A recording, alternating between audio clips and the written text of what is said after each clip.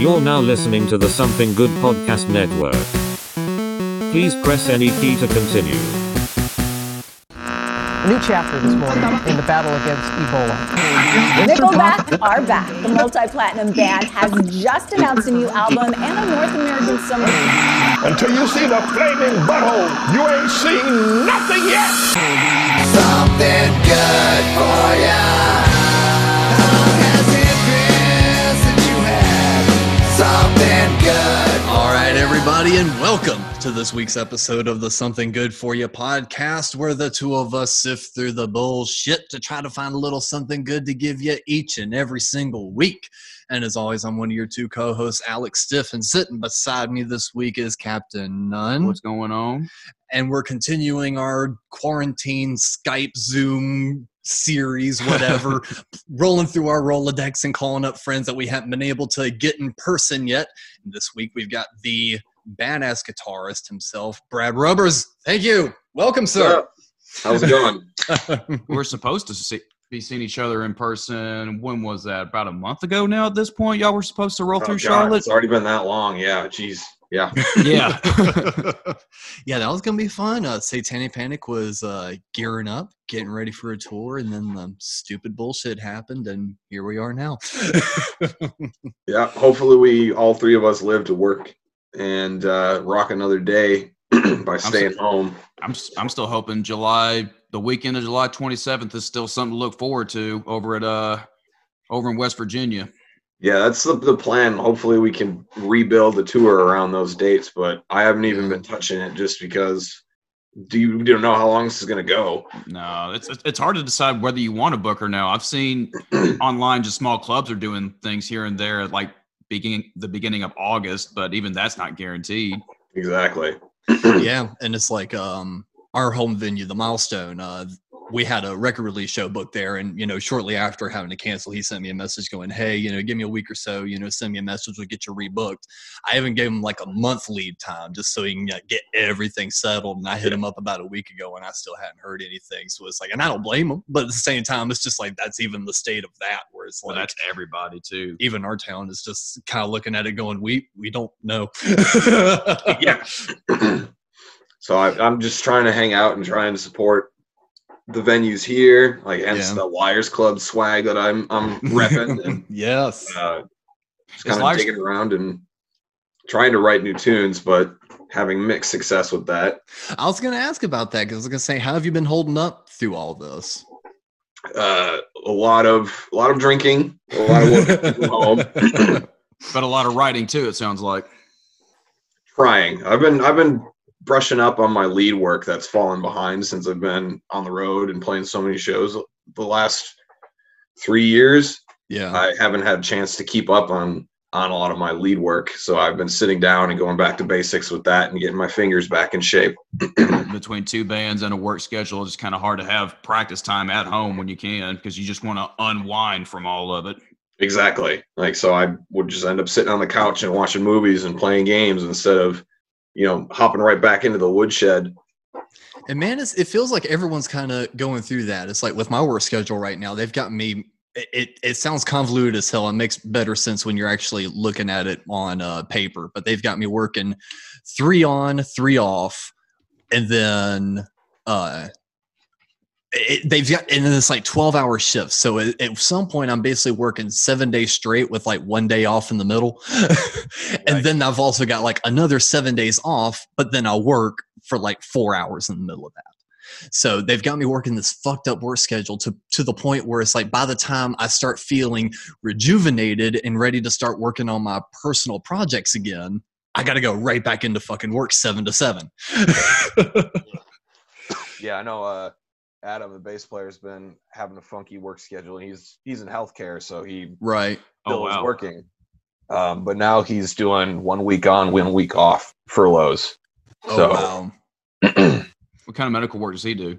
He does radiology imaging. Oh, so he's pretty much in the thick of it at this point. Yeah. But he's doing okay? Yeah, he's not sick. He works at the Children's Hospital, so they were like one of the first ones that locked down. Okay. And I think he works on like some special type of ward, but not around the COVID patients. Right. Gotcha. Well, that's good. At least he's definitely staying out of harm's way the most he can, but still, staying on the front lines and helping those that need it. So that's awesome. Yeah. And no, it's it does feel like all the creatives, we're all going through waves. It's like when it first happened, everyone was like, fuck yes, I've got all that time I've been needing to get all my shit done. And then it's like a week into it, everyone was like, oh fuck. Well, now it's all done. Yeah. Like I don't mind working through this. I'm still working a normal schedule, and I don't mind that I get an extra couple hours of not having to commute to work every day. Yeah. But right. Staring at the same four walls, you get a bit stir crazy, especially people who like us who travel and are like live to be moving.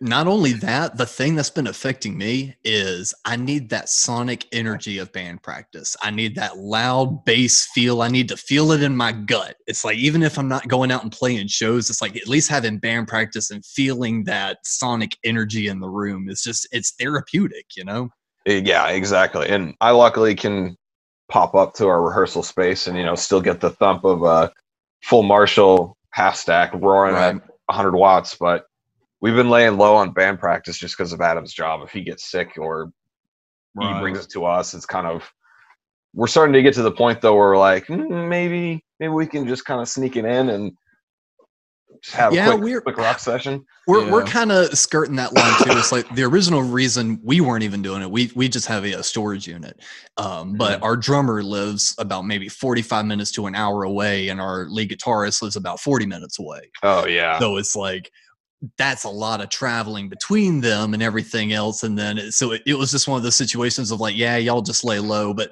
literally today I sent a message in the group chat being like, yo, y'all want to come over next week and just hang out in the living room and have a living room jam?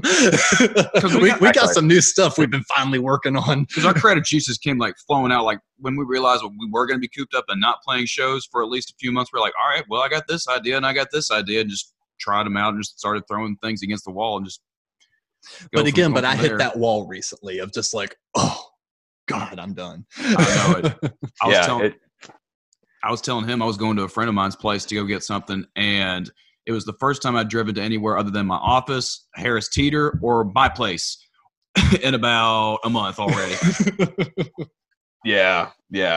I went for a drive yesterday after on my way out to my rehearsal space. I'm like, fuck it, I'm just gonna drive out of the city for a hot minute, and then just blasted some old tunes, got some ideas of things to practice. Like I said, I hit the creative wall pretty fast because I'm so used to writing at practice. Mm-hmm. Yeah. I've lost a lot of my ability to write by myself because of, constant touring, constant shows. Mm-hmm. I just started picking up like woodshed things. Like, okay, this is the stuff that made me want to play guitar and play lead guitar. So I'm going to go back and work on those things. Right on. What was that? Well, I was going to say, I think that's a perfect lead in. So I think we've griped and bitched enough about, what's kind of currently going on. Let's kind of move on to start talking about some positive shit. So being the badass guitarist you are, which is the first thing that immediately drew me to you. First time seeing you was in Gunpowder Gray, and seeing your solos and shit, I was just like, holy fuck.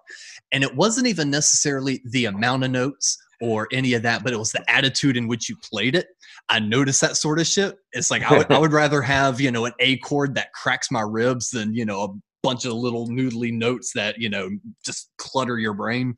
So that was the first thing that really drew me to you. So what were those early inspirations that got you to pick up the guitar? So, I mean, as most 14-year-old boys do, I picked it up with Metallica, but I was more drawn to their more melodic side of things. Like I'm not a fan of And Justice for All. Like they moved me after that. But I'm a huge fan of their work in the 90s that's really melodic and really songwriter quality. So you were a load reload fan. Yeah, I really enjoy it. Ooh, controversial, right? Lord of mercy.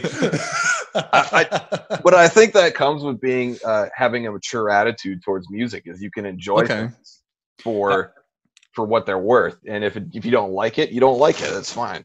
Sorry, go ahead.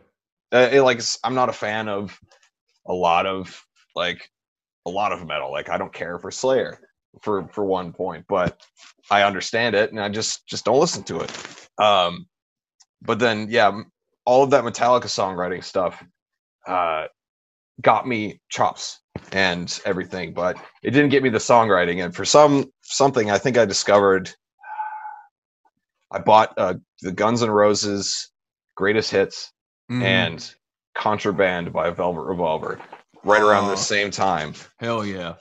And then was it the Greatest Hits CD that was like the silver cover? I know exactly which I had one. that one too. I picked it up too. Yep. That's what I grabbed, and that's when the whole Slash thing that is still to this day like an obsession that holds. You definitely have a Slash vibe with your lead style. And that's what picked it up, and that's what made me stay on the guitar, is learning that, as well as like a handful of blues players like Stevie Ray Vaughan and Buddy Guy are two big influences on my early guitar sound, and still my sound now. Like my vibrato is got a total Stevie Ray Vaughan flavor to it. Really wide, heavy-handed vibrato. But through a Les Paul and a Marshall, and it's awesome. I was gonna say I would have never made those connections until you just now mentioned it. But I'm hearing some of the solos and stuff. I'm like, holy shit, he's right. That's and that's why I like hearing about the early stuff. Is sometimes that stuff you just don't expect to really hear, and I like that. And then the last one that really it plays in the same kind of vein as the Buddy Guy, Stevie Ray Vaughan stuff is, of course, Billy Gibbons has been the biggest one. But that one, it was strange. I would never if you asked me this question 5 years ago, I wouldn't have said Billy Gibbons as a huge influence. But the further and further I grow, and I remember like listening to a ton of ZZ Top in high school alongside AC/DC, Guns N' Roses. But for some reason, like that just made an imprint on me. Even though I wasn't sitting learning ZZ Top songs, just his play style, his attitude towards the guitar came through. He had the best tone. You could take any piece of shit guitar through like any piece of shit amp, and he had the best tone ever still. Yep. I was going to say, he was a pretty good influence on you too, one. Oh yeah, Billy Gibbons. He might be my favorite guitar player ever. Because of that. He's in a dead neck and neck with Slash and obviously like Nick Anderson of the Helicopters. Like Nick Anderson slowly started creeping up there as one of my favorite guitar players. Like hearing just the different stuff he's been a part of, I'm just like, holy shit, that guy is just wicked talented. And then like the other weird thing that influenced me is I started sneaking into bars when I was 17 and 18 and playing in blues jams. That's so like, fun.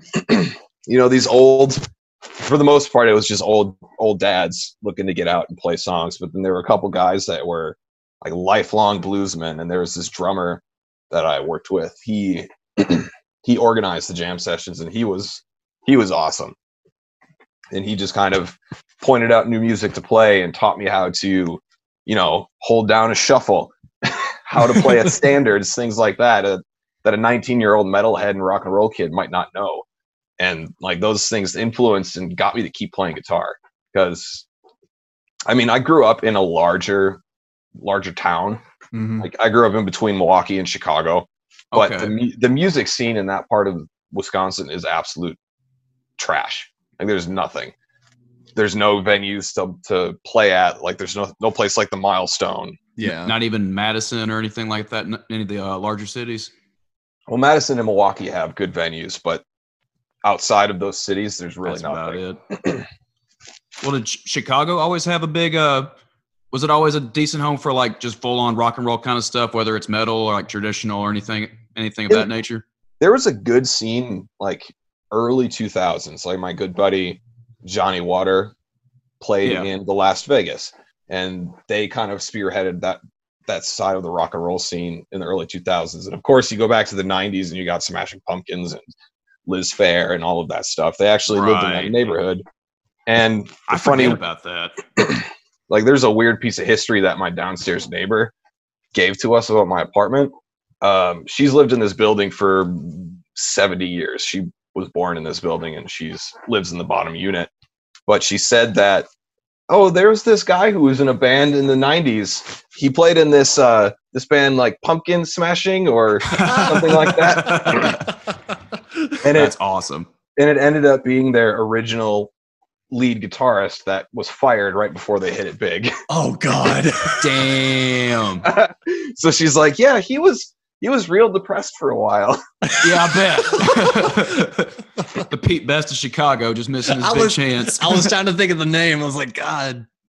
But yeah, that's the thing. It was Chicago has an extremely rich history, and I still haven't made it out to the standards. Like, there's this blues club called Kingston Mines that everybody goes to for jams and just to watch the local blues superstars play. Mm-hmm. I haven't gotten there yet because it's kind of out of my neighborhood, and like you said, you're constantly touring, and you just like to go to home base, which is Liars Club.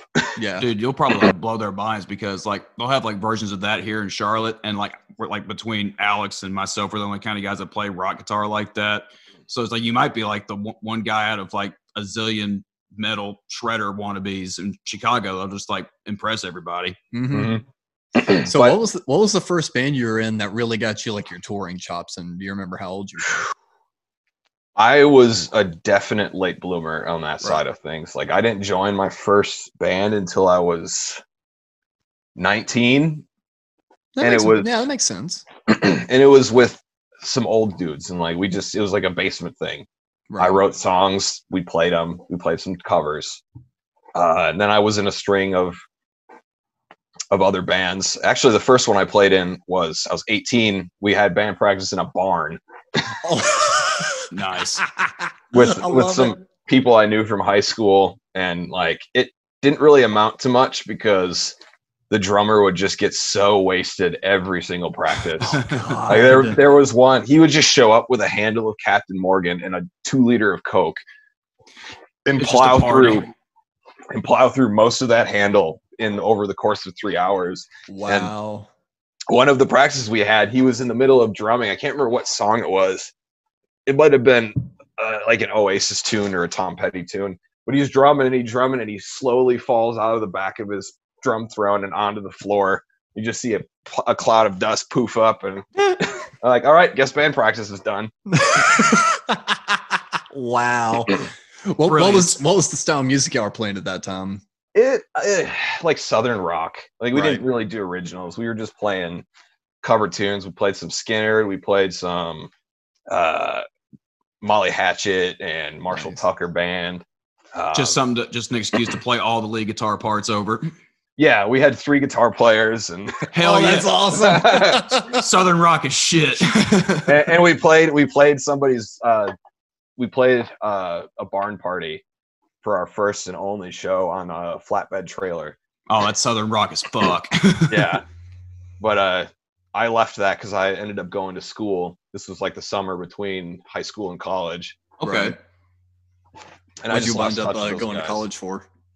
A lot of things. Like, at first was doing athletic training because I played sports and I liked sports. It was easy.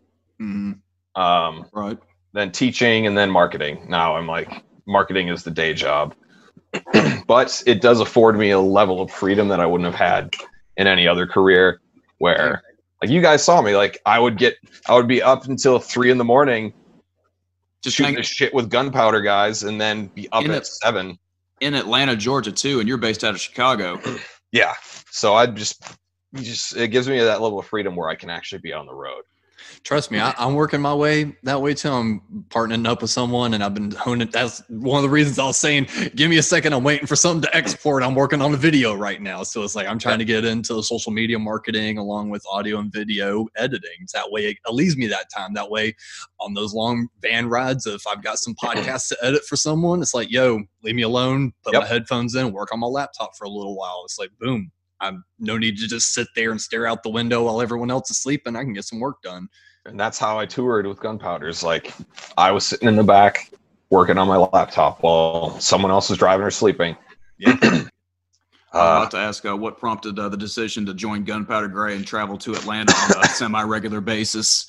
That's like a weird, long, but fun story. So we got time. we got a call. My other band, this kind of ties back to like the first band that got me into shows, and that was my second Chicago band. Okay. Got it. Okay. The first one I was kicked out of because I wanted to play too much loud rock and roll lead guitar, and he wanted to move more in a folk direction, which you know what they say. You made the right choice. You do you, Sons boo. times and shit like that. You do you, boo. That's how I felt about it. But ended up my band, they were called Smoke Number 7. Okay. Kind of like a more like southern-ish loud rock and roll. It was hard to pin down. We wrote a lot of good songs that were not recorded well, and like I just wasn't happy with how they turned out for whatever reason. But I really enjoyed the time. But we did get a lot of experience playing shows in Chicago. But we got a call from the venue Cobra Lounge actually about a week. Like it was like a Friday or a Saturday, and they said, "Hey, we got this band coming through on a Monday night.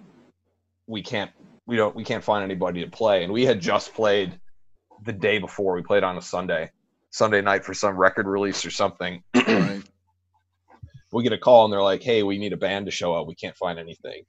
So all of like the regulars that would play and bring a crowd weren't available. So we're like, "All right, cool. We'll play a Monday night," which was a strange occurrence because the drummer works in film and he constantly is working. Like, you only could play Saturday nights. Yeah, pretty much, unless there was like 3 months advance notice. So we get the call, we do it, say, "Cool, yeah, whatever." Play the show. Nobody shows up except for the sound person and a couple of our friends, like our singer's drunk ass girlfriend and her friends. That's about it. But the other band was Gunpowder Gray. Right. And Cobra Lounge is one of those rare venues in Chicago that actually has a green room. So we're upstairs drinking beer, shooting the shit for however many hours before it's showtime, and then we hung out afterwards, just talking. So then, the show's over. Don't hear much about it, but all of a sudden I get a Facebook message from the one and only Chris Heffernan on Facebook. Right on. Saying like, "Hey, this was like two weeks after we played the show with them, 2 or 3 weeks." They said, "Yeah, our guitar player just quit, but we still have 2 high-profile shows coming up, one in Indianapolis and one in Atlanta. So they're like, do you want to learn 13 songs and play those 2 shows with us? Just, fill in for right now." Right. And I learned the songs in 2 weeks. They drove up to Chicago. We rehearsed in my rehearsal studio, drove to Indianapolis, played a show. I think it was with, who was it with? Not Savage Master, Sacred Leather. Oh, okay, yeah. I get those 2 mixed up. But like 2 very different bands. Yeah. But that night, just because of how cool everybody was, and I love the music, obviously, and it fits so perfectly for what I've been trying to do for so many years, and it actually fired on all cylinders. Right. And it was such a great feeling, even just like never meeting these guys, having one half rehearsal, because in true Gunpowder fashion, they were late as fuck. Oh, trust me, we've had our run-ins and stories. Like they told me they would show up, I think on a Thursday night, because the show was on Saturday, right, or maybe Friday night in Indianapolis. But the night before this, it was Thursday night. So they said like, "Yeah, we'll be there at like 8:00 on Thursday night." They didn't get there until almost 3. Wow. So like I basically got up, I went to bed at like 10 and slept until like 1 a.m, woke up, met them at this 5 a.m. punk bar called Exit, and we got a little bit tipsy until they closed at 5 a.m, drove to my rehearsal space, jammed in my rehearsal space until the Hourlies opened at noon, had rehearsal, and then drove to Indianapolis. Oh my god! No, that I was gonna say that gave me deja vu, because I don't know if we've talked since this happened, but the whole Down South Showdown debacle that we ran into. Have we talked to you since then on that? A little bit. I think I caught up with James on this when we were at the Rim Yeah, just the briefest rundown. It was. I don't think we went a deep dive on or anything that. I'm saving the deep dive. I finally found a purpose to do the deep dive with, but just the briefest summary. We have very similar scenario. No drummer. We weren't going to back out of the show. Justin was like, "Yo, I can do it." We were like, "Word, dude!" He sent us a fucking video of him playing "Hit the Gas" perfectly, like within an hour, and I'm like, fucking shit, yeah, this is gonna be fucking great. And plus, you know, we have that hard rock vibe anyway, so I'm like, it's gonna be really interesting to see what his style is with our riffage, you know, because we had always kind of worked with drummers that have picked up the pace eventually, but not someone that's like deep into it like he was. So I'm like, this is gonna be fun to see what these riffs sound like with him as a drummer. And we eventually got to hear it at 3:00 in the morning when we were told 10 at night. And then we jammed until about maybe 5 o'clock? 5 in the morning, something like that. Half the set too. Yeah, half of the set. Then we finally got to crash out at maybe like 6:30 with the idea of getting back at band practice at 12. But then we get back. I know where this is going. but then that turns into about 3:30 again. 3:30 p.m. I think we shot. I don't know. Yeah, I think you showed up later than that. But anyway, I think regardless, we got through just enough time to play the second half of the set, and then for us to look at our watch and go, oh, fuck, doors are opening in like 15 minutes and we're the first band. We've got to go. And then getting everything in the car. We had talked to Chase earlier that day, explain what happened. So we got bumped a second because we were late. But and then the rest of the time was in the back with the set list going, okay, this is the song that does the It's like, yeah, I remember. Talk about the anxiety before stepping on stage, but miraculously, by the end of the set, I turned around and looked at everyone, and it's as if we had played together for the last year. Yeah, you just crushed it. It was mind blowing. Will we ever do it again? Probably not. But it was mind blowing experience that we will never forget. Yeah, yeah. But looping around back to that Indianapolis show, those guys are just so cool. Like Chris, absolutely. Chris and I had an instant musical connection. And just the two guitar players, we both have the same idea of what kind of music we want to make. Isn't that so gratifying when you get into a band and it's like another member is like in lock and step when you're just like, yes. Exactly. And then Sam and I, of course, just instant buds because Sam's awesome. Sam's the best. But yeah, and that's when I was like, cool. I'm gonna play this out. I'm just gonna ride it out and see what happens. And then I did that Atlanta show, which is with Biters, which was one of the greatest moments of my life because I'd been listening to Biters for a few years before that. Was it that release show? Yes, I think it was. So what show? That was your second show? That was my second show. We saw that. Fuck yeah. Yeah, we were actually at that one. Dude, could have thought you were in the band from day one. You did not seem like second show dude.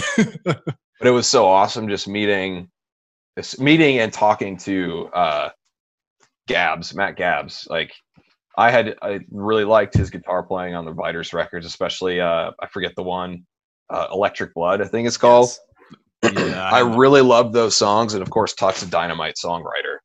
I had the pink vinyl of it was like the All Chewed Up and Electric Blood was the second one. So I'm getting like the first EPs. Like they sold the EPs, the first two, as a compilation record. Yeah. I think I have All Chewed Up on vinyl somewhere in here.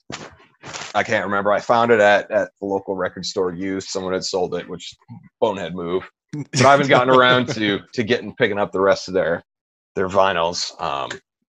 But yeah, it was super cool meeting all that. And that's when that second show was when I was like, okay, 100% I am going to make sure that I keep up with this and see where it goes. I'm going to hang around as long as they want me to. No pun intended. Hang And but that's a pretty crazy move, to basically join a band though that's based out of Atlanta, when you're in, Chicago. Yeah.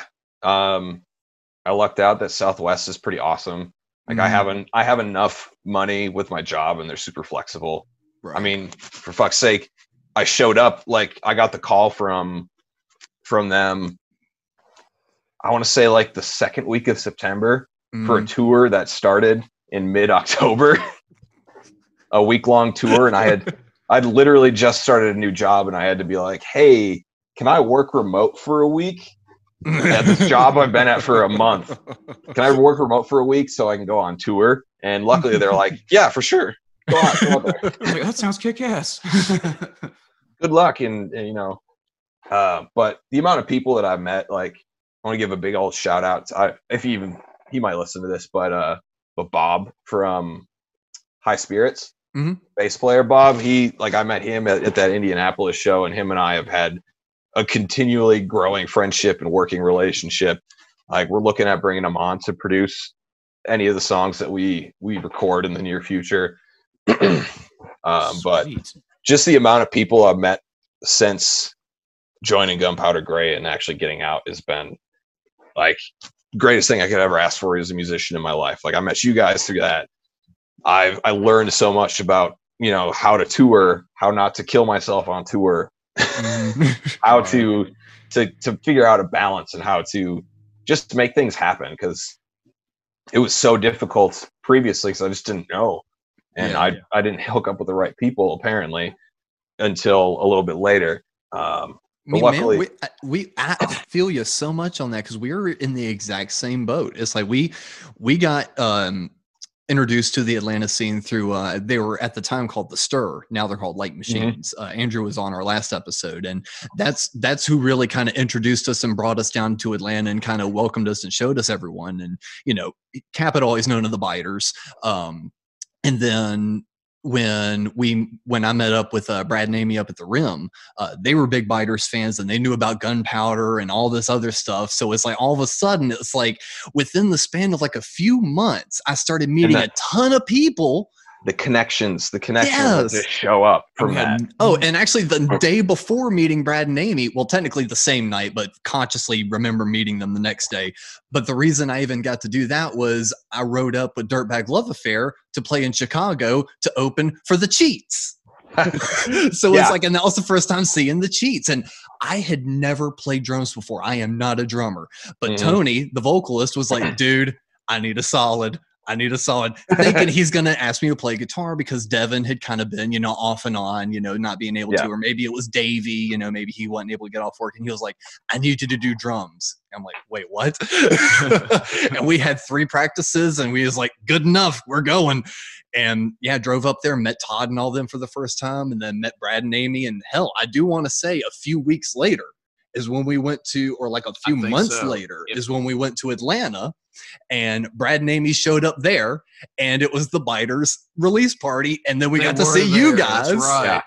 So it's like, again, it was like all of a sudden we just stepped into the right crowd, and it lifted us up a lot, because we ran into the same issues of not being able to meet up with like-minded individuals, you know, because there's absolutely nothing wrong with this statement, but Charlotte is very punk rock and metal oriented.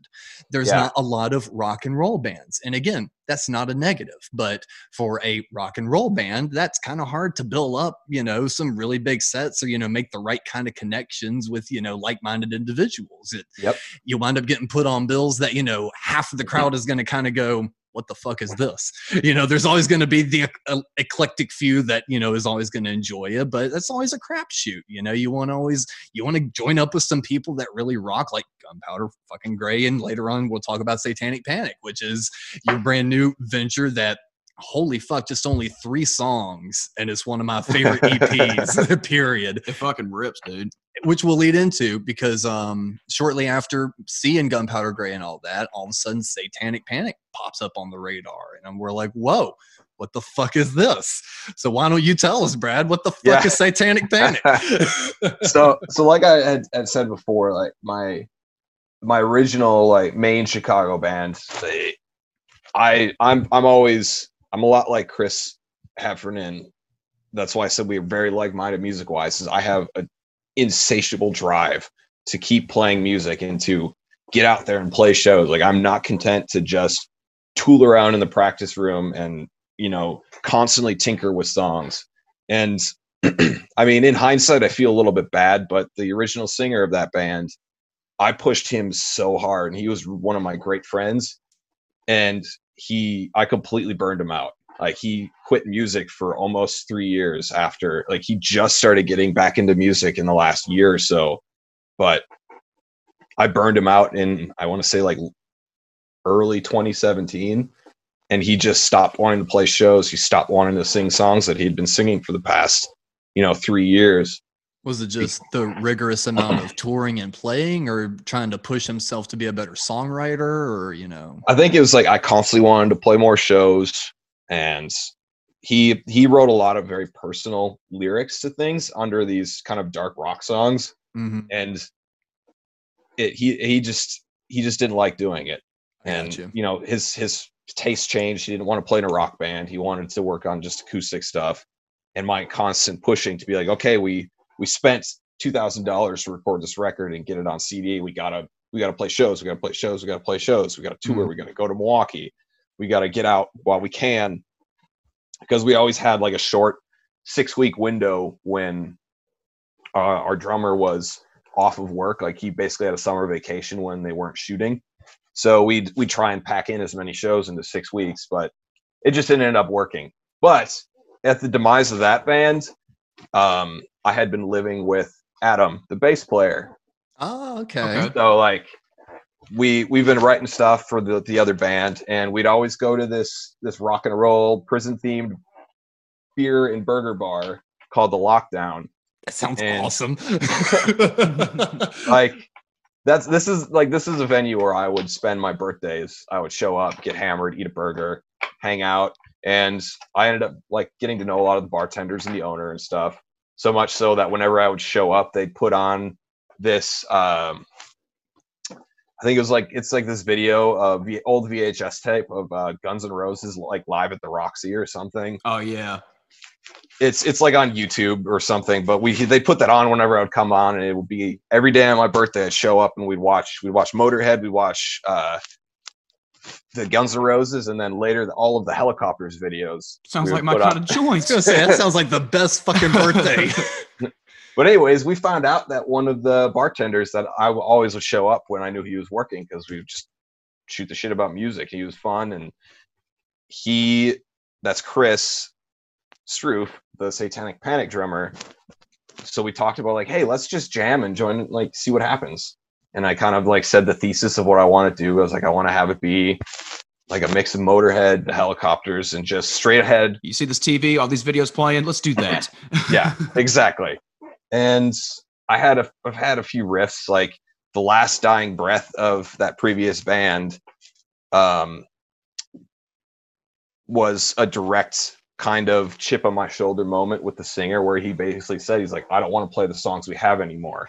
So I sat down and I knocked out a new song in maybe like 2 4-hour sessions. Mm-hmm. Just sat down at my desk. I came up with this melodic line and then built a song around the melodic line. And he wasn't interested in it. So that's when I was like, okay, I got to start something different. And at this time I'd been playing with Gunpowder Gray for 6-7 months, but I'm like, I just need to do something here. Yeah. So lo and behold, that song became The Trial. That's on the EP. Yeah. And then I had riffs that I have had stored up from all these other Chicago bands that I've been kicking around with, and those songs became else. And we just hit it off. Like, Adam and I would sit in the apartment and write, and we'd drive up to our space and we'd rent an hourly rehearsal room, because there was only one drum set in our monthly rehearsal room. So we would and it just kind of turned into something, and we got responses at shows that I have never gotten responses like in Chicago. Like, people were singing our songs after the second time. We'd started seeing people showing up that we had met at our shows. It's not just your friends showing up, it's people that actually know about you. Well, I'll say this I've only gotten to see you guys once, but from that time, I can say that you guys are an extremely tight three-piece. Like when you listen to the record, anyone can sound good on record if you do enough, messing with it. But live, you guys almost have the Kiss syndrome, where Kiss, it's like their first few records didn't really capture their true sound. It's like your EP captures the sound. But live, it is a completely different beast. The mixture between your tone and Adam's tone is a force to be reckoned with, man. And it's like, we've already boosted you up enough of your shit talking. Adam is a fucking great bassist. Yeah, he is. And I've told him the story. It's like, the funny thing is I met him, that first band that I was speaking to when we first started playing. I basically found everybody on Craigslist. I just put out and they're all like some of my best friends now. What's that say about Craigslist or your friends? we'll let history decide that one. Yes. But the joke is I was putting together this band and I had gotten a couple, like maybe 4 or 5 responses from bass players. And the funny thing is I had mixed up Adam with another bass player. Like, the music that Adam had sent through was terrible. It was terrible. He sent it through and I'm like, this is trash. And I mixed him up with another bass player and like, all right, I told Adam like, hey, let's meet up. And we met up, we hit it off. And he luckily ended up, like you said, he's an excellent, fantastic bass player. But initially you hired the wrong guy, it sounded like. Exactly. But like, then I found out like the reason that music was so terrible is apparently the guy that was the band leader of that other music. He found out later that the band leader re-recorded all of his bass parts and just put the music out.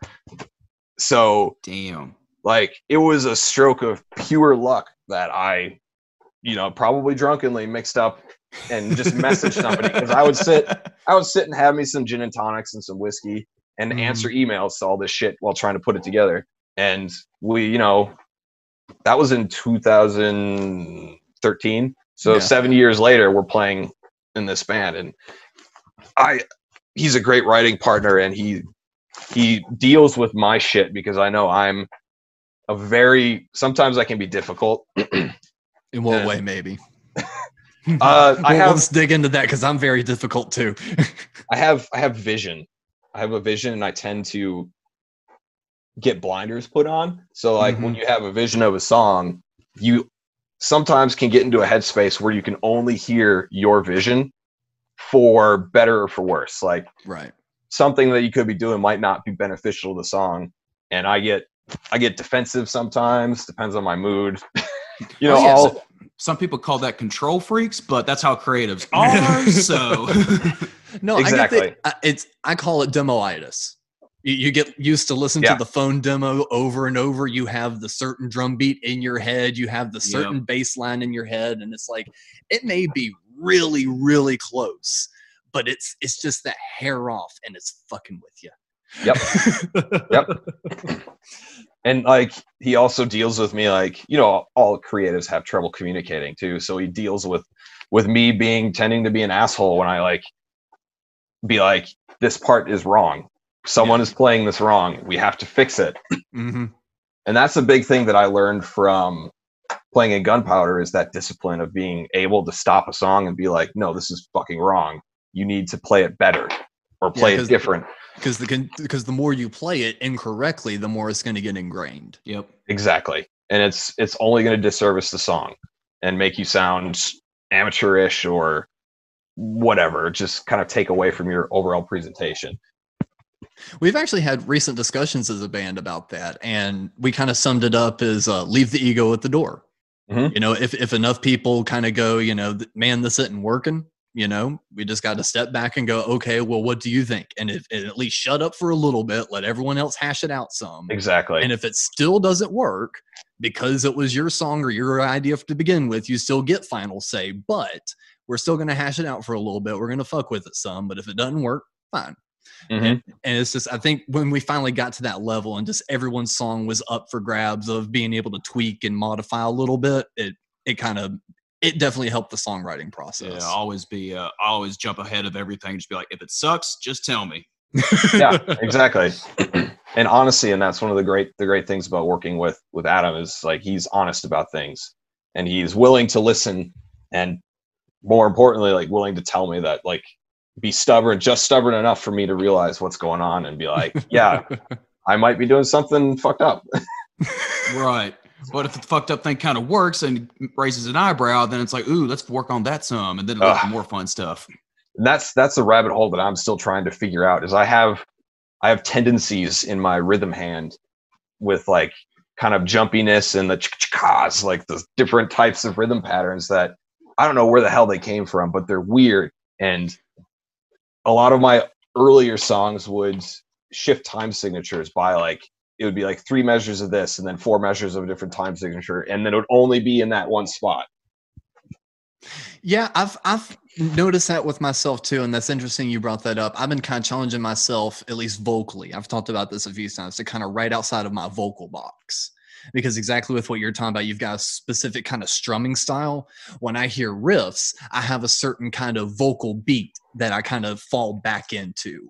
And it's like I'm trying to find ways I can break away from that, maybe extend a line a little bit, or you know what? I don't have to be quite as wordy with it. You know, the fast song can actually have slower words going with it, you know, and that's the thing I've been kind of struggling with. And that's a debate that we can go into where you can make the argument, is that a guitar player thing as opposed to like how a drummer writes, and like a real bass player writes or something like that? I'd be curious to actually know with you too, because with Satanic Panic, you actually do the vocals with this band. Mm-hmm. Is that your first time doing vocals in a band, and how is that different than playing like in say Gunpowder or the previous bands?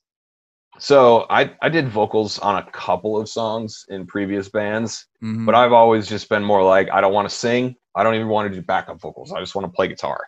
Yeah. So for me, it was a huge learning process. Like that's where, like you said, you had that certain thing you do with your vocals and your strumming. For me, it was a mechanism of having to learn to sing and play guitar. Like I was absolute garbage at it. And like I have certain thoughts about my detour from like 2014 to 2017, where I split my songwriting between rock and roll and I guess what would be called alternative country.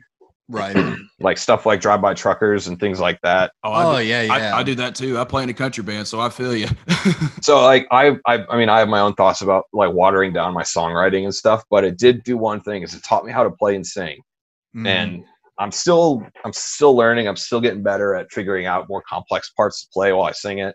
But that is definitely difficult, because you wind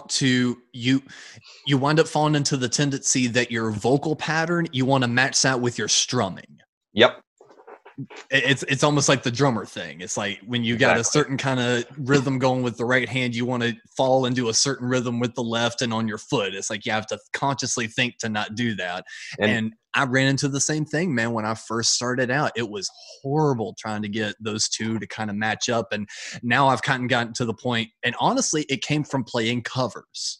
It came from playing and singing covers more instead of just learning the guitar bits. I started learning the vocals some and started singing when I started playing it. And it kind of forced me to get practicing those strumming patterns and vocal patterns a little differently. But I've always struggled with thinking of different guitar riffs and vocal patterns to do. It's like I hear stuff I like and go, man, I love that. I wish I could write that. I'm not that talented. My brain doesn't go there. Yeah, I'm struggling with a similar thing with some of the new stuff we have right now. Is I'm working on like, okay, how do I be different, like, and creative from even just for myself? Because I get bored and I have that stupid chip on my shoulder. Be like, I have to be different. I can't be the same thing. If I stop moving, I die. It's easy to get trapped in that too, especially with if you have like say a keyboard available or like a bass guitar or something like that too. And actually, talking on songwriting, how much of an influence songwriting wise have you had on any of the recent Gunpowder material? I kind of give, it's like a feedback role almost, because Chris has such a strong vision of what he wants the songs to be. Right. I end up being a lot of soundboard stuff, especially when I'm down there doing rehearsals. But been a weird year with Sam having a baby. Right. And, like, we just haven't had a lot of shows. We've been figuring out the drummer situation, things like that. His brother's pretty solid, Chris's. Yeah. But recently, like, I think they parted ways since our last show in November. Okay. Yeah. Because that kind of answers the follow-up question, which was going to be, which actually this may be still a good question for, future for both bands. How would you delegate what becomes a Gunpowder riff and what becomes a Satanic Panic riff? It's kind of more about feel. Okay. The Gunpowder stuff is definitely moving in towards a more like tight rock and roll with the pop edge format. So like anything that kind of falls into that category, I shoot over to Chris. And then the Satanic Panic stuff is more just unabashed energy, kind of just flowing out there. So I mean, I guess you could describe it in terms of the best way I've been able to parse it out is Helicopters versus Imperial State Electric. Gotcha. Like the Imperial State style of music, which is tighter, poppier arrangements, would go more towards I would shoot over to Chris, and if he liked it, we'd run with it. But like the things that are a little more blown out and a little more raw and dirty and extended, and they would go more in the Satanic Panic stuff, because Gunpowder is, like you said, it's a lean, mean rock and roll machine, where Satanic Panic has some things that go towards, like, you think about Motorhead as Ace of Spades, but they also had songs like Capricorn and things like that, where like they're more spacey jams that came from Lemmy's days in Hawkwind. So they got some more of the psychedelic stuff in there, and that's what I like to do with Satanic Panic. And I don't know who said it, but somebody on our first like 3-day run, they're like, "Oh, it was Micah Morris from Fast Eddie." Yeah, he said he's like, "I can tell this is a lead guitar player's band, because they're written like it's about the riff, it's about the lead. It's not vocal first. Like, the vocals obviously get built later on in the stage." And I took that as a huge compliment, because then it kind of compares myself to some of my Swedish heroes, like Strings, when he did his solo stuff in Thunder Express and Dunder Taget, and then Robert Persson, Humbucker, things like that. I have been digging into him hard lately, like nonstop listening kind of shit. Yeah. And then another band like James, you called out the Wild Hearts. Like, I love Ginger Wildheart, and you can totally tell that his shit's written guitar first, vocals later. Right. Like all of the unabashed key changes and the weird funky changes that come out of nowhere. Definitely a guitar player's band. But he had that Beatles thing going on too that made him add so many like hooks in his like choruses and things like that too, where everything almost had like a Green Day feel to it because of how the band was set up lyrically, I think. But like, man, I always find myself striving past the three-piece setup with Satanic Panic. Like some of our tunes later ones are coming out like early 70s Scorpions jams. So you're just writing second guitar parts and stuff like that too? Yeah. Because like, are you guys considering putting another guitarist in? It's always an open option. Like I've had friends offer up to play live shows with us. Like another Chris from Mama was like one day after our show, he's like, "Dude, I want to play guitar with you guys if you ever consider it." Things like that.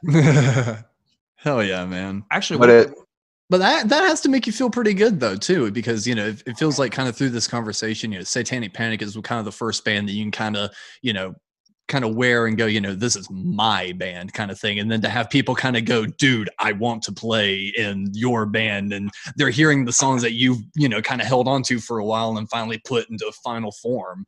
That has to feel pretty good, at least gratifying. Oh, for sure. And it kind of gives me like that control of going after the songs that I really want to write. Gunpowder gives me that freedom to be a lead guitar player, but sometimes I want to do more of a ZZ Top molding of the songs and kind of go into the weirder directions. Just get to do whatever you want. And it sounds like Chicago loves their rock and roll and has a lot of people that are like creatively ambitious enough in this style of music to pursue it.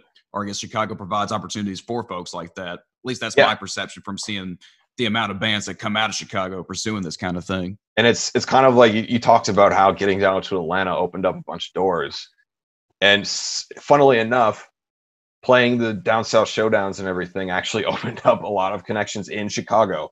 Like, I've always kind of floated around in the weird metal scene, but then going to Down South Showdown and meeting the guys in Mama and then Criminal Kids. Okay, so you didn't know any of these people beforehand.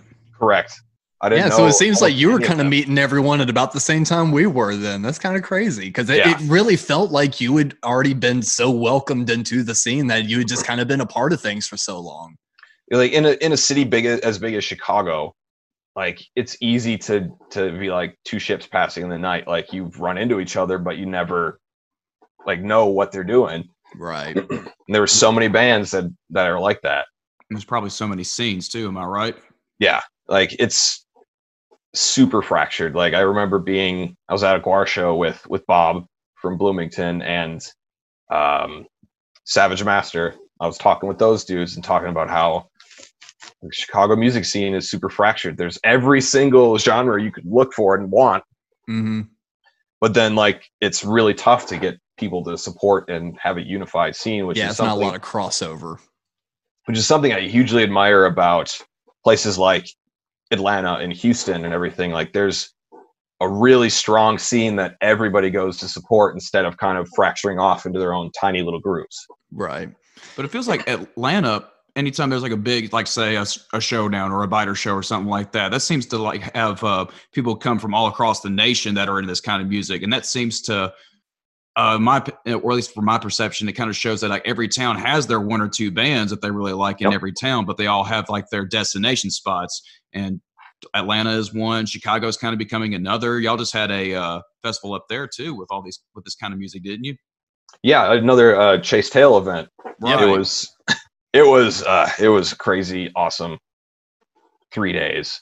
Well, I bet, man. So Chicago's kind of like kind of taking the same ideas that Atlanta's doing, is trying to build a scene up there through similar sounding bands and things like that.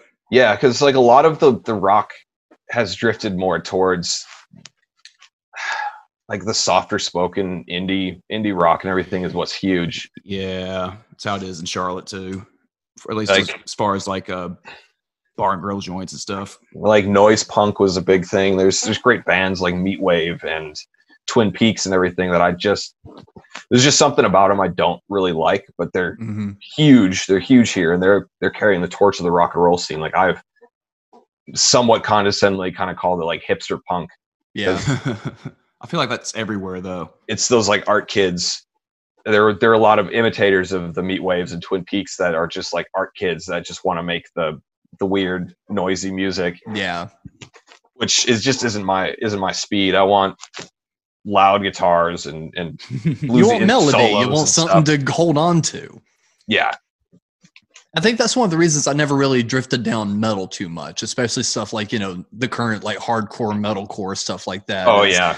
People talk about even, this is like melodic metalcore. It's like, it's still the backing track of it still just sounds like a bunch of machine guns going off. It's like, I don't care if there's, harmony guitars on top of that. The background still just sounds like a mess. And it's hard for me to latch onto it. If you like it, that's fine. But just talking about personal taste, that's something I've never really been able to latch onto, at least for me personally. In all honesty, though, like I would say I dislike it for a different reason, like saying that the background is too perfect. Like they have Well, that's kind of what I mean by a machine gun kind of sound. It's like a machine gun has a certain kind of, rhythm, it doesn't really go.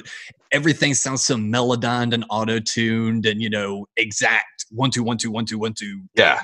Because some of my favorite records come from like the old school Swedish death metal, where it's basically Motorhead played 3 times as fast. Same tones and stuff like that.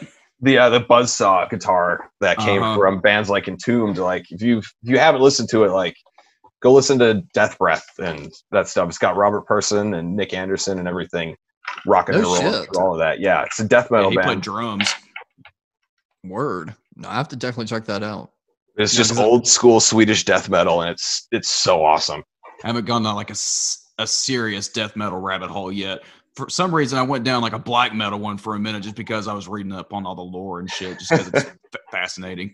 Yeah, that might be the one band I can finally sit down and listen to since I've been loving on Robert Person so much. That'll be like the one giveaway. It's like I'm not even a big rap fan, but I'll still turn up like the Dwarves rap songs because it's black rapping. It's like it's even though it's still not my favorite thing, it's like I can still get down to it a little bit. So it's like that might be my entrance to it, where I'm just like, it's Robert playing.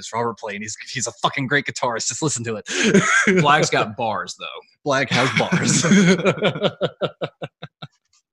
Like seriously though, one of my favorite disses ever actually comes from a Dwarves song. He was I think the song's called Massacre, and there's this whole line in it where the whole song basically is just a rip on just shitting on Queens of the Stone Age. Yeah, because Nick Oliveri joined the Dwarves shortly after songs for the Deaf. Yeah, and Blag is actually the radio guy right before that song where he's like, hey, this is Kit Casper coming at you. That's Blag from the Dwarves. So in that song, he reprises that role and he goes, hey, this is Kit Casper coming at you with another primetime payback. He's like, this one goes out to Queens of the Trust Fund. You slept on my floors. Now I'm sleeping through your motherfucking records. Oh, wow. Beef. And you wonder if Josh Homme has any comments on it, or he's just like, I'm on. Oh no, next. they shared fisticuffs. Oh, I didn't hear about that. Oh yeah, about that. Oh yeah, Black. That got. I think Pretty they're heated. okay now, but yeah, it got heated for a good few years. Interesting. Right. The more I hear about Josh Homme, the more I like. He seems like the guy that would just like get pissed off or piss other people off, and then they'd fight and be friends. We kicked that one dude in the audience like a couple years ago and caught a lot of heat for it. Yeah. It just seems like a tool sometimes and seems pretty chill the next. I don't get it. Yeah, it's pretty odd. Well, man, do you have anything coming up soon for Satanic Panic? Because I know that you've been writing, and even though you haven't been able to get together as the collective, which I know helps, I'm sure you've still got more than 3 songs. Yeah. Well, hopefully we're going to reconvene with some rehearsal at some point. I'm busy working on writing lyrics. Then as soon as we can, I'm going to start talking to Bob and the recording studio we are going to go to and see when they feel things are going to be comfortable to set up some time, and then probably go and record a single, and then looking to build a tour, hopefully around that July date at the Rim, and kind of do the East Coast run that we were attempting to do, because I want to get down to Atlanta and get out east and then up to New York City. Yeah. So I got all these friends that want to see us play, and I want to play with them, and it's a bummer that we lost all those shows. I'll make sure I'll hit up my folks down here and get you set up with a show if y'all wind up doing that too. Yeah, definitely keep us updated on that. Well, oh yeah, we're itching to play too, man. So we're about to be whoring ourselves to fucking everyone. It's like usually I'm not that guy. I always feel weird just reaching out to bands going, put us on shows. That's like it's like usually as soon as a band comes to me, I'm just like, yes, that's fine. Yes, you want to play with us? I will make something happen. Yes, but it's like after all this shit's up, I'm hitting up everyone in my Rolodex going, let's do shows. Let's do a tour. Fuck it. So like for the time being, I'm going to try and like go back to that EP and see if we can get some sort of like public domain based music video going or something, just to like refresh everything and put it out there. Cause it's kind of getting back to the point where everybody needs a video again. Man, that's why I wish I didn't have my fucking 9-to-5. Is that what you just said right there is what I'm trying to do. I've got the good enough DIY equipment to shoot video, and I can edit it together, especially for what I'm sure you guys would want to do, which is basic live recording stuff with maybe a little bit of cuts here and there of, B-roll or fucking around. Dude, that's my bread and butter. I can whip that out in like 2 weeks tops. It's like, I wish I had the money and the time to be able to be like, I'm your fucking man. Yeah, exactly. But no, man, especially if you guys have iPhones and shit, you can record that stuff and make it look fucking good, Yeah. I mean, That's what we've done with all of our stuff. And it's like, even recently I got the newest one where it's got like the 4K. Oh, the fancy. Yeah. Oh, yeah. And it's a like wizard with that shit. And that's the reason I even did the upgrade. Isn't because, I want the latest, greatest phone. I couldn't give a shit about that. But it's like, with all the DIY stuff we do, I see this as, okay, not only did I get an upgrade to my phone, but I just got us a brand new camera to do a bunch of new filming with. So if you guys have good cameras like that, just hand it to a buddy and be like, make us look good, hold it still and make us look good, and stitch it together in a little program. So I want to go on YouTube. So I want to go on YouTube, and when I search Satanic Panic, I want it to be something other than the West Memphis 3 or something like that. Exactly. Exactly. Like, we haven't put up anything yet, and I want to get something out there. Like, we don't have much live footage. We don't have much of anything like that. We're still kind of like very much flying like just under the radar. We're doing if you watch the ZZ Top documentary that was on Netflix, how they weren't supposed to do any public appearances except for their shows. Like, that's kind of what it is right now, because I mean, I do marketing for a living. It's tough to sit in the same chair and continue to do marketing at some point. How do you, and it's hard to figure out, how do you sell a rock and roll band in 2020 and trying to crack that code? Exactly. And plus with the marketing thing, it's like, even though you have a clear cut objective, like, okay, I know I need to do this, this, and this, sometimes the amount of mental energy it takes, though, to put yourself into it, to make it look good or do what it's supposed to, sometimes it's just hard to even turn the computer on to get that started. And that's such an odd feeling, because it feels like it should be such a non-personal thing, Exactly. So I've decided mentally to try and work on my recording skills, like learn how to mic an amp and edit stuff in a DAW, which I'm terrible at. I'm just like, put a microphone in front of me and I'll play. I'm not very good at tinkering. So I've got the equipment now, and I'm going to try and learn stuff and learn how to mic, learn how to adjust EQ and all that stuff. That makes me really happy to hear. It seems like every creative I've talked to, we've all kind of had the same relative kind of conversation where we went, it was great, I went through a slump, but you know what? Now I'm really digging in and I'm learning something new. Everyone I've talked to is learning something new. And that's what I've really enjoyed about this. And I'm even kind of doing the same thing. We're about to upgrade our gear, and I'm actually kind of doing the same thing you're wanting to do. Cap and I have been talking about recording an acoustic EP just with the equipment we've got at home, because hell, ever since I was 13, I'd just been splicing together favorite song pieces with like radio sound effects in the middle, make it sound like I was tuning a radio. And every station I tuned into was like my favorite part of my favorite songs were playing, So just doing that shit as a kid, even all the way up to today, now doing the podcast, it's every few years I just kind of add a new little tool to the audio repertoire, to where it's like, this year I'm finally really digging down and learning a bunch of different stuff, to the point where, who knows, maybe a couple years we don't even have to worry about going to a studio now. All of a sudden I've got enough tools to be like, you know what, for the music we play, it doesn't have to be so fucking polished, and you know what, I'm getting a fucking good sound out of this. Let's start really releasing some music. Exactly. I just want to get to the point where I can demo these crazy ideas in my head and start building them. Because you know what? That also gives everyone else a more clear picture of what you're talking about, especially because sometimes we do have problems communicating. It's hard to communicate no, the drums are supposed to be a pop, pop right here. We're guitar players. We don't know time signatures. Exactly. We just kind of like, just pick it up and play. You figure it out. Listen to my strumming. The strumming is the beat. How could you do it right? God. And you get the back and forth, like, no, it's da da da da da da, and they're like, what? Da da da da da da. And you feel like you're being so clear, and you're like, no, what are you not understanding? Kick, snare, kick, snare, and they play that, but it's robotic, and you're like, yeah, but back to the swing we had, and then it's completely different again. I'm like, no. In producing the best.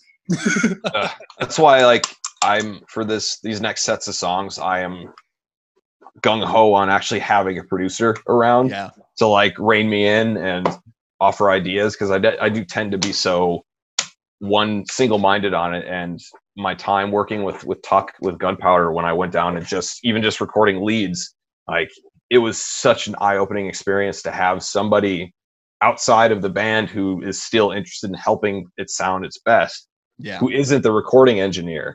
Like, we've always had the recording engineer provide tips, but they're also splitting their brain between, you know, actually making the record sound good from a technical standpoint.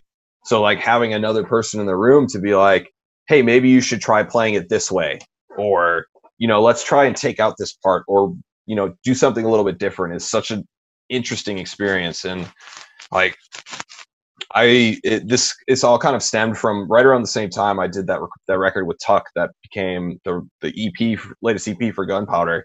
I went down to Bloomington, Indiana with some people like Bob from High Spirits, this other guy, Jared, from a band called Seamstress, but he also plays in High Spirits sometimes, and Professor Black, like a bunch of dudes from those same couple of bands. And we knocked out like a 4-song EP in just shy of 48 hours. Like, we got all the principal recording done. It didn't amount to anything, but like just working with Bob made me realize, like, having a producer and somebody who's got the same rock and roll mind and is willing to help out.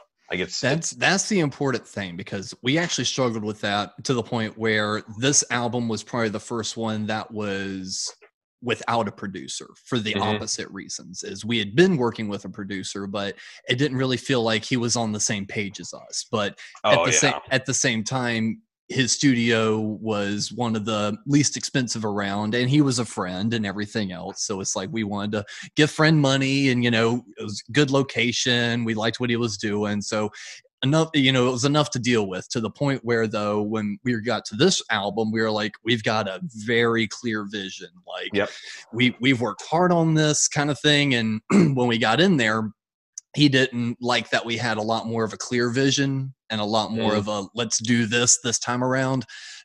But I got a taste of that by the time the mixing came around, because he kind of stepped away from the mixing aspect, and we pulled in someone that completely new to help us mix. And when he was helping mix, some of the stuff came up, and he just kind of looked at me. He goes, I know you're not happy with that, are you? It's like, no, not at all. He goes, get back in there and do that again. And it's like, we retracked about half of my vocals in a little guitar piece, simply because, you know, just where it was heading with where it was going just wasn't that great. But he was finally on that page with us and went, oh, I hear what you're doing. This isn't what you want. Go do it again. So I'm actually really looking forward to these next set of songs, to work with someone that definitely is on the same page as us, to see where this goes. Because he was kind of like, the first guy he mentioned was like what you said. He was basically just a really good engineer. Yes. But didn't know how to be objective with our style of music. Yeah. Exactly. He came from a metal background, loves Dimebag, you know, that sort of stuff, which is fantastic. It's just, we're not a metal band. So that sort of input and emotion, you know, just really didn't jive with some of the stuff that we were wanting to write, kind of breaking away from being a punk band, kind of writing kind of exactly what you're saying with Gunpowder, maybe a little bit more power rock, power pop rock kind of thing. Yep. You know, adding a little bit more Thin Lizzy influence, or a little more New York Dolls.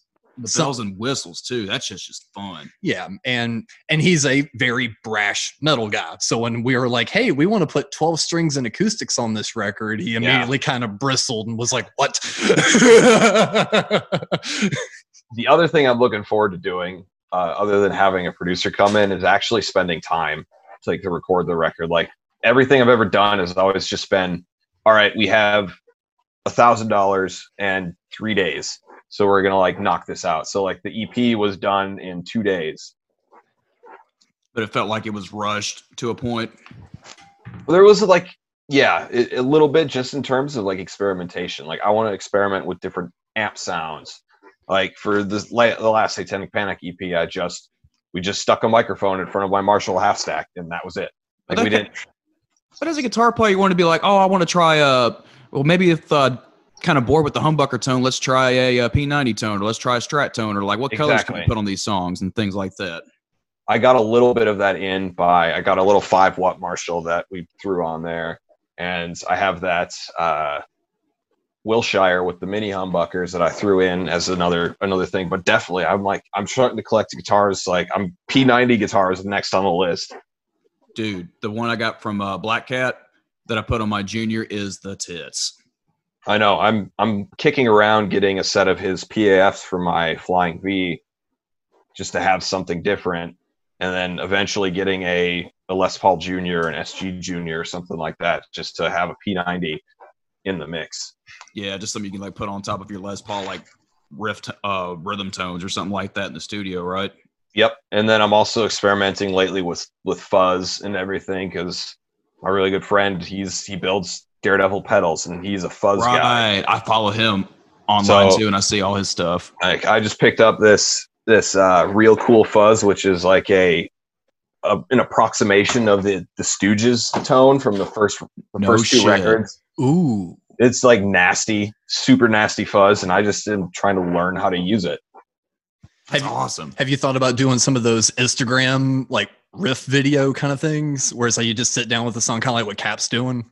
Yeah, I'm been kicking that around. Like I did it for like the first week of quarantine when I would be drinking beers and just, drunk riffs, kind of thing. But now I just ran out of time, and I was just like, I'm not learning anything new, and I don't want to just keep playing the same Helicopters riffs over and over.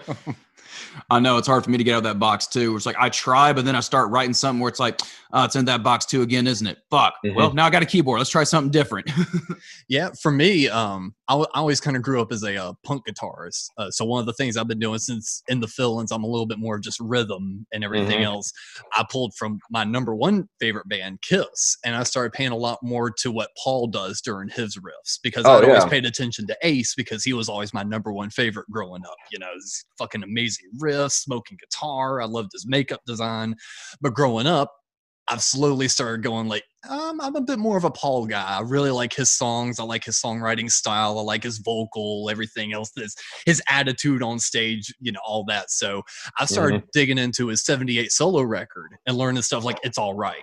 Because that's an awesome riff. And I'm just like, you know what? I don't know how to play that, so I want to figure out what his writing style is to get to a riff like that.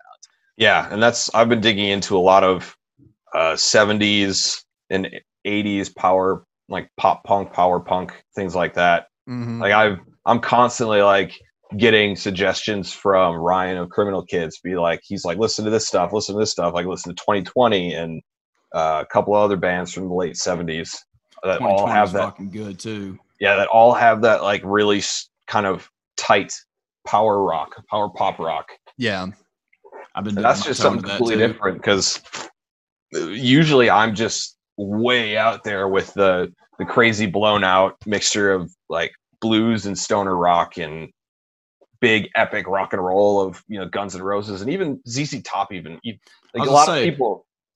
I'm talking about ZZ Top a lot on this podcast, but like no, because you're a lead guitar player. Lead guitar players like I grew up playing this kind of stuff too, and I was like learning to play guitar, like the Leonard Skinnards and the Molly Hatchets and ZZ Tops of the world, and that all was on the same radio stations and everything too. So you have that barrage of just great guitar tones. And I can't understate how much I love the album Tres Hombres. Tres Hombres is so fucking good. Like just outside of like everybody knows LaGrange, but you dig into the more psychedelic trips that they go on in that album, and it's just insane. Is Precious and Grace on that album? I can't remember. Yep. That's right. Precious and Grace, and one of my all-time favorites is Master of Sparks. That's the one with like dun dun dun dun dun dun. Yeah, that really weird, funky riff. It just kind of goes off in that direction, and I've been such a fan of those weird psychedelic rock and roll metal trips that happen and stuff, that like I never paid attention to like working out different chords in the same kind of keys and just moving them around that really strong and stripped down rock and roll has, like especially the later, I don't know, would be second wave of punk or something, but like the really tight 2020 Cheap Tricks, things like that. Yeah. The Police even to an extent. Yeah, for sure. Yeah, that's been kind of interesting. It feels like a lot more people have been digging back into that. I wonder what's kind of caused that. Because that's even started tickling my fancy a little bit more, especially inspiring me songwriting wise. I think there's like this bigger, especially with some of the rock and roll people, there's been a larger emphasis on songwriting recently. Like, I think you're right. There's like the waves is kind of a similar wave as the end of the 80s and when Nirvana came around. Like there was a big emphasis of going back to basics of songwriting. Right. And I mean, if you can see it in the countryside of the world, like all of these alternative country superstars are now starting to break out into the mainstream. Like you got your Jason Isbells and guys like Childers. That. Yeah, that it's Sturgill Simpson that focused on just really good songwriting and not cheap popular riffs that that kind of plague can plague straight up rock and roll. Right. Yeah. But the songs pop more than anything too, and people forget about that when putting rock bands together. Like in the past couple of years, there's been a zillion Led Zeppelin copycat bands. Yep. Like I'm sorry if you like the Greta Van Fleets, the Dirty Honeys of the world, they just sound exactly like Led Zeppelin to me. I barely like Led Zeppelin enough to listen to Led Zeppelin. And it ruins Led Zeppelin for me too, because they're one of my favorite bands, but there's been a zillion copycat bands for the last 20 years that kind of ruin them for me. Yeah, if I have to pick a band to listen to, and I know some people don't like it, but I'm going to go with Faces if I have to listen to like a bluesy 70s rock band. Like the Mott the Hooples and shit like that, where it's just good, the glam, solid glam rock, blues bass, glam rock kind of shit. I love it.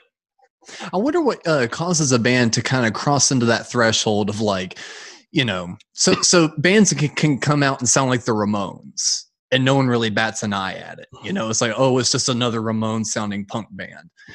I wonder what kind of crosses over when, like Greta Van Fleet comes out and they're so inspired by, Led Zeppelin that causes people to bristle. You know what I think it is? Yeah. I think it's because like Led Zeppelin was never like defined as a songwriters band. They were more defined by their sound and their look and their kind of vibe as, one of the first successful, heavier sounding band. And it was all determined by a sound. And a lot of people tried to emulate that sound. Yeah. I also think it has something to do with a void in the market. Like you look at a Ramones type band, there's always been the straight ahead 1, 2, 3, 4 kind of 3-chord power punk. Yeah. But like ever since 1980, when Led Zeppelin hung it up, there's never been a band that could quite do it. So any band that has that kind of vibe immediately skyrockets to the top. Like another example of that Led Zeppelin type specific situation I can think of is the band, which I think is vastly better than Greta Van Fleet and Dirty Honey, is Rival Sons. Like they fit that certain type of Led Zeppelin swingy blues rock, and they shot up. And they had the songs too. Yeah, they had the songs to back it up that weren't just unabashed copies of Led Zeppelin. Yeah, and that guy can fucking sing his ass off too. Yeah, and the guitar player's a weirdo too. He not just retreads the Jimmy Page ground, he takes it in a different direction.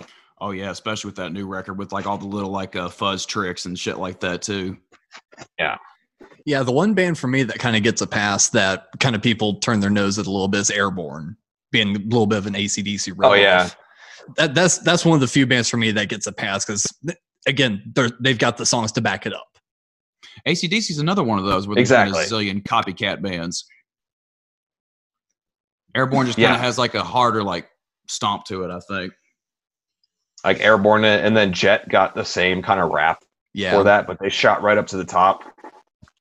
I don't understand the hate for Jet. I like the couple songs that Jet was kind of known for. It's like, yeah, it was very derivative, but at the same time, it was fitting for the time almost. It was just good rock and roll. And in 2000s, it had guitar solos. It had energy. It wasn't just a kind of compressed sandwich of new metal tones. Yeah, it's like if you want to take a step back, it's Lust for Life rewritten. But again, look, every context is key. Look at everything else on the radio right then. You are happy to hear "Do You Want to Be My Girl?" And that's why we're all focusing on songs, because we don't want to be derivative.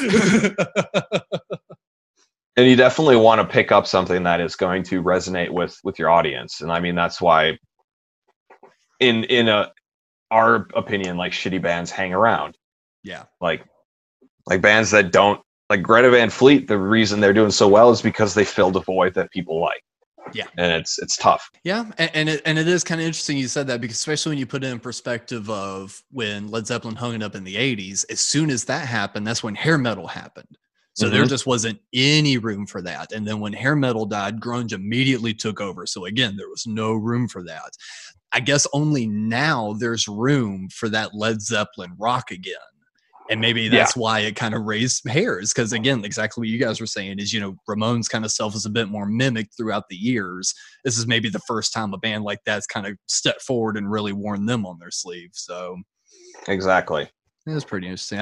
We finally got down to it. For like the past year, we keep bringing it up every so often. It took us a year to get to that point. We figured it out. We're fucking geniuses.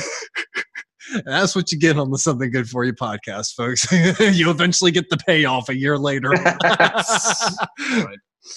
Well, man, especially because we've been digging into music, I think it's time for us to glorify a little bit more and dig on into our Spotify playlists and figure out what the hell we've been listening to.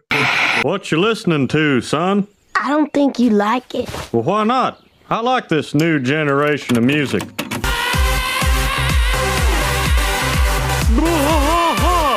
Where did you record this? I bought it at the mall. What that person on your tape has is a medical disorder.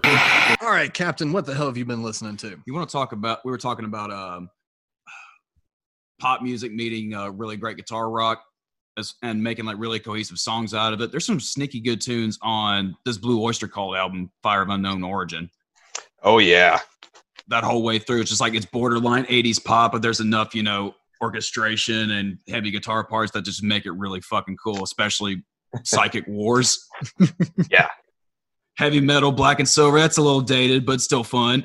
But it's also, I think the big hit on it's Burning For You. Like, I'm burning. Yeah. Like, it's hooky as hell, but it's still like, cool as shit. Oh, yeah. No, that's definitely a classic. Oh, yeah. That and the new Wildlife shit, but that's probably going to be my next few episodes.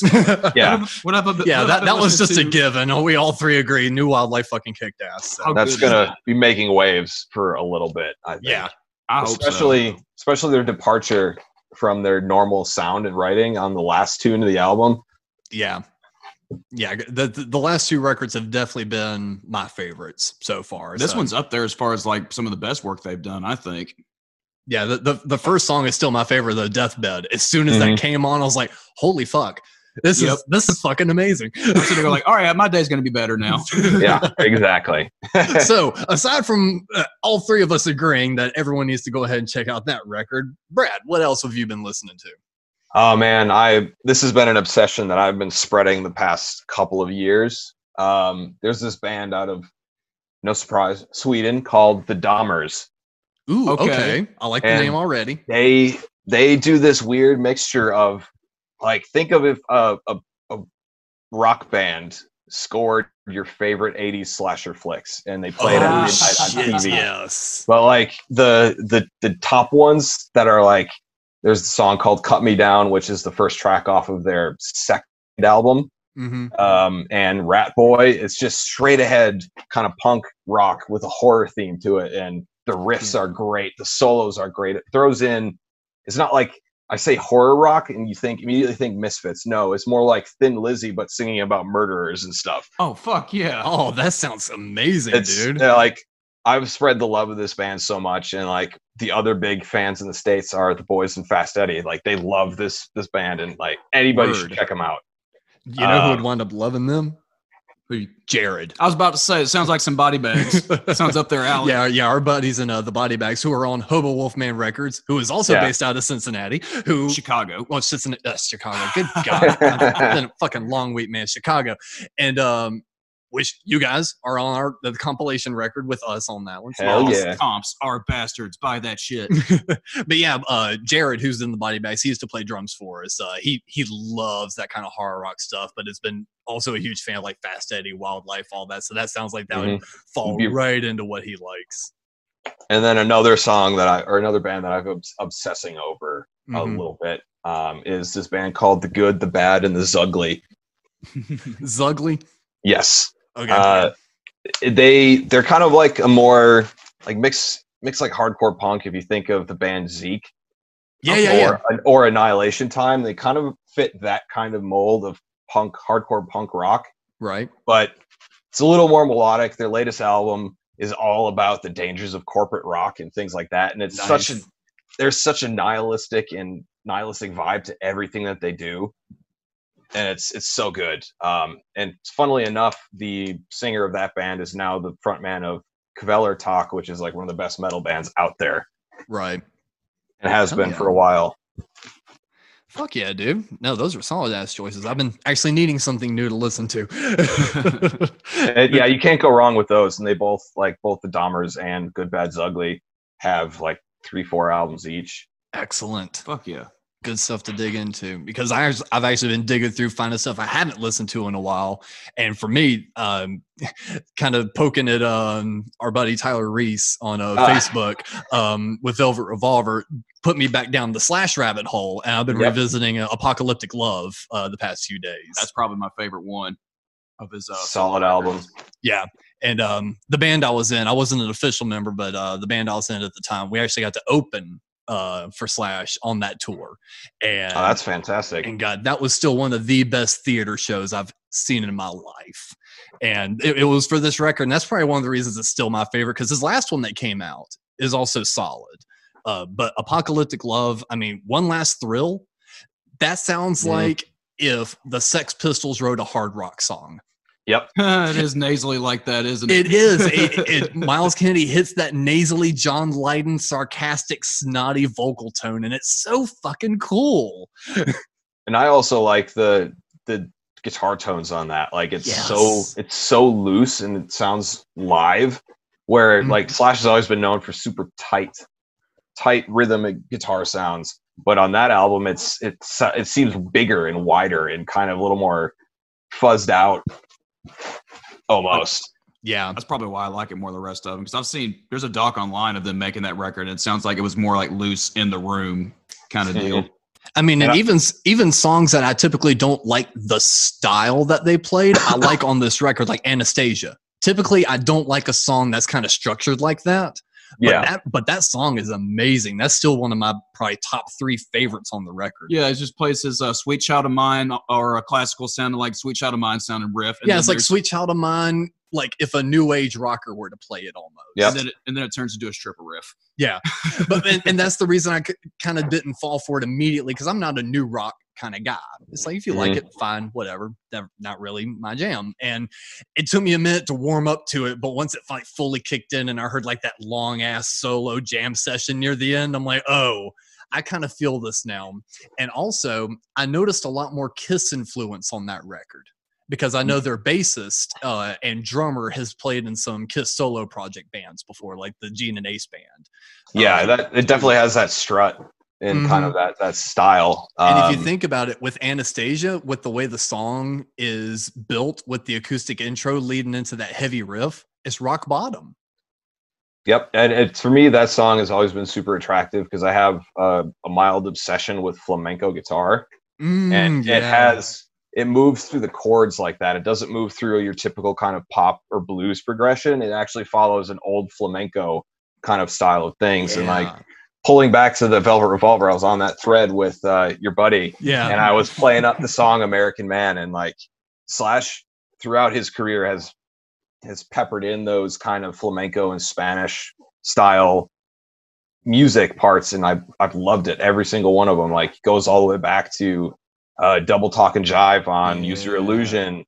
And I think there's got to be one on his Snake Pit albums. But then he really leaned into it on these solo things, and I love it. I love that stuff. That I think it's like harmonic minor scale that's played a certain way over the chords, and it's just gets me every single time. Oh yeah, man. Well, Best I can do is El Paso, Marty Robbins. Well, dude, this has been a fun as hell episode. It's been awesome being able to catch up with you again. It's been way too damn long. Hell yeah, dude. I can't wait I hope Rim Rocks happens, and we hope we get tours booked where we can get you down to Charlotte, and we want to come up to Chicago for sure. Definitely. Hell yeah, but it was great talking to you dudes.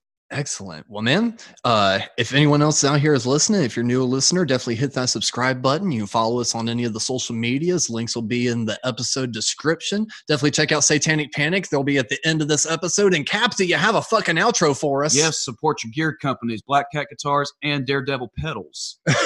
Not a sponsor. Yes. I fully endorse both of those companies as an artist as well.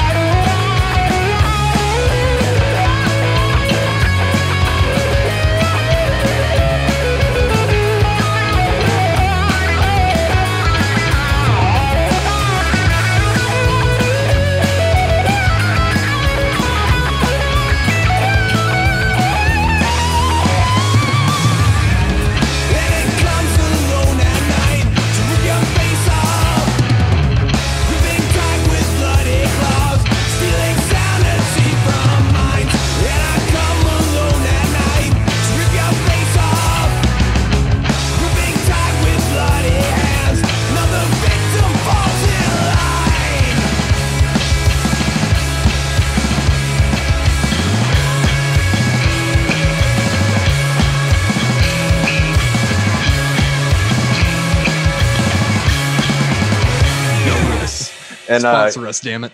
I mean, Daredevil just launched a brand new pedal earlier this month that I absolutely love called the Hype pedal. I mean, it knocked my boost. It knocked the boost that I've used for 15 years off my pedal board.